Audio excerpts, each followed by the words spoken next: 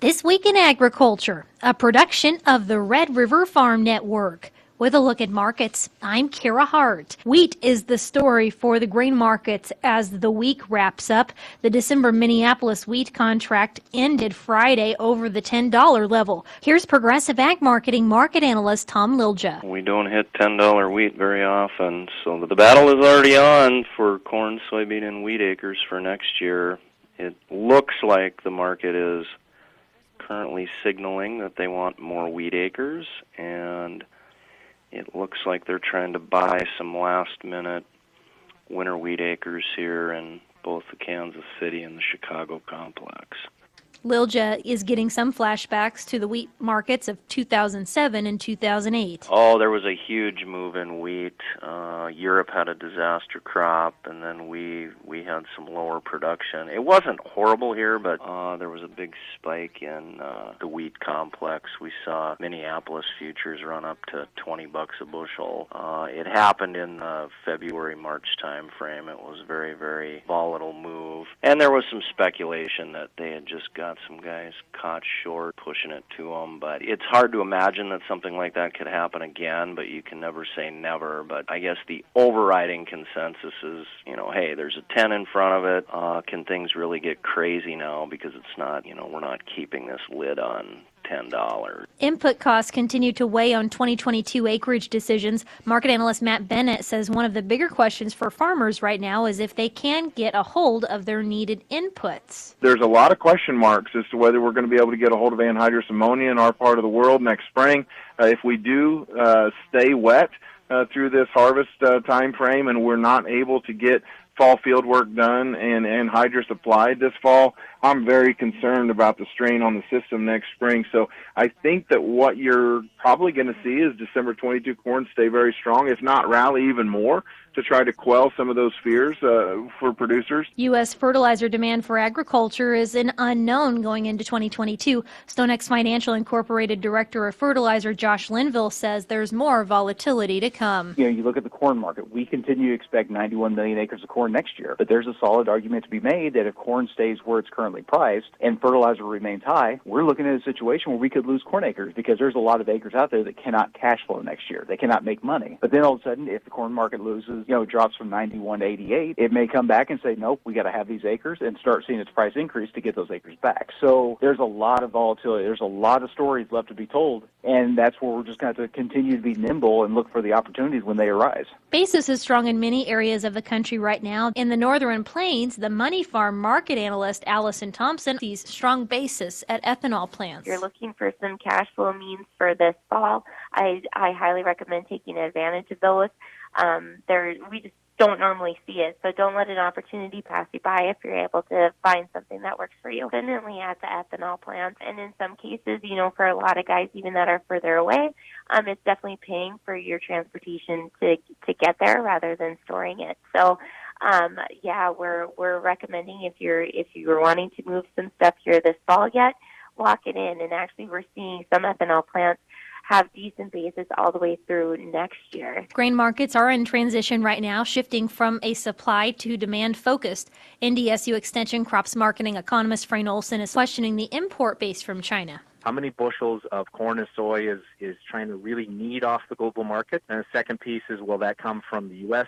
Supply chain, or will it come from the South American supply chain, or potentially even the Black Sea supply chain? Cattle on Feed report out on Friday afternoon. We'll have more details on Monday morning. That's a look at markets. This Week in Agriculture, I'm Kara Hart on the Red River Farm Network. A lot of things have changed over the years since cooperatives first took hold in North Dakota, but one thing that hasn't changed is the spirit of cooperation. For over 90 years, Farmers Union has championed that spirit in the member-owned cooperatives that provide valuable services and products to all North Dakotans. Join Farmers Union in celebrating the cooperative spirit that is alive in our communities and in us all. Because if it's October, it's Co-op Month. When market prices rise and fall, or an important decision is made on Capitol Hill, the first choice for farmers and ranchers is the Red River Farm Network. Trust Don Wick, Randy Conan, Kara Hart, and Megan Overby to deliver the news that impacts your bottom line. Go online to rrfn.com to find your local Red River Farm Network radio station. Podcasts are also available online at rrfn.com, iTunes, Google Play, and Spotify. Your number one source for agriculture information. The Red River Farm Network. With a look at news this week in agriculture, I'm Megan Overby on the Red River Farm Network. Agriculture secretaries from the U.S., Mexico, and Canada met in Iowa ahead of the World Food Prize announcement on Thursday. Agriculture Secretary Tom Vilsack talked a lot about climate-smart agriculture, African swine fever, and trade. We in the U.S. have just launched our strategic plan for climate change in terms of adaptation and mitigation. It has multiple parts to it. Part of it was, I think, launched by the President when he initiated the America the Beautiful initiative, which is designed to conserve 30% of our land and our water. We began that process by expanding our Conservation Reserve Program, which basically idles land for a period of time, allowing it to store that carbon over a longer period of time, and focusing that plan on encouraging climate-smart management of land. The National Cattlemen's Beef Association is pleased that the Cattle Contract Library Act moved through the House Agriculture Committee this past week. Director of Government Affairs and Marketing Regulatory Policy, Tanner Beamer, explains what the legislation would do if enacted. What this legislation would do is it would direct the Secretary of Agriculture to establish and maintain a library of all of the contracts offered by packers to cattle feeders for the purchase of live cattle. And why that's important is because there's 4 transaction types that are categorized by USDA when they report information under livestock mandatory reporting. South Dakota Corn has named a new executive director, Danita Murray, who is a Millbank, South Dakota native and former director of public policy for the National Corn Growers Association, will start in the role on December 1st. Murray is familiar with farm policy issues and is currently in Washington, D.C.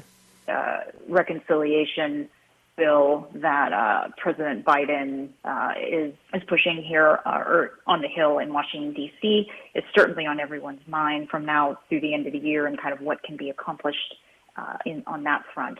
You know, slightly longer term and also with ties to that, the Build Back Better Act is really, I think, a big issue for South Dakota farmers and ranchers coming down the pipe, and folks can love or hate the issue, but I think sustainability and the questions around carbon sequestration and regenerative agriculture, those are in the, in policy discussions in a very big way out here in Washington, D.C.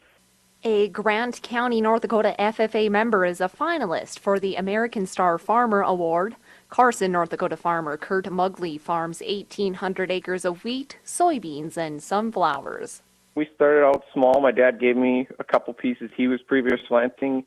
So me and my brother both took a couple pieces, and he wanted me to figure out if this was a thing I wanted to do before I got out of high school. So then I had the opportunity to rent some more and been growing since then. Mugley will travel to the National FFA Convention in Indianapolis next week. The National FFA American Star Farmer Award winner will be announced on Friday, October 29th. During the pressure-packed harvest time, it's important to think about farm safety. Bayer U.S. Country Division head Chris Cherner says moving from field to field and on the road is one of the most dangerous parts of harvest. So utilizing hazard lights and signs, having those around the farm help transfer equipment and block roads, those types of things. And probably the biggest thing is just to slow down and take it easy. And that's been a look at news this week in agriculture. For the Red River Farm Network, I'm Megan Overby. North Dakota durum can be found on the dinner tables of homes and restaurants around the world. Top markets include Italy and Algeria, and many smaller markets in the Caribbean, Central America, and Europe.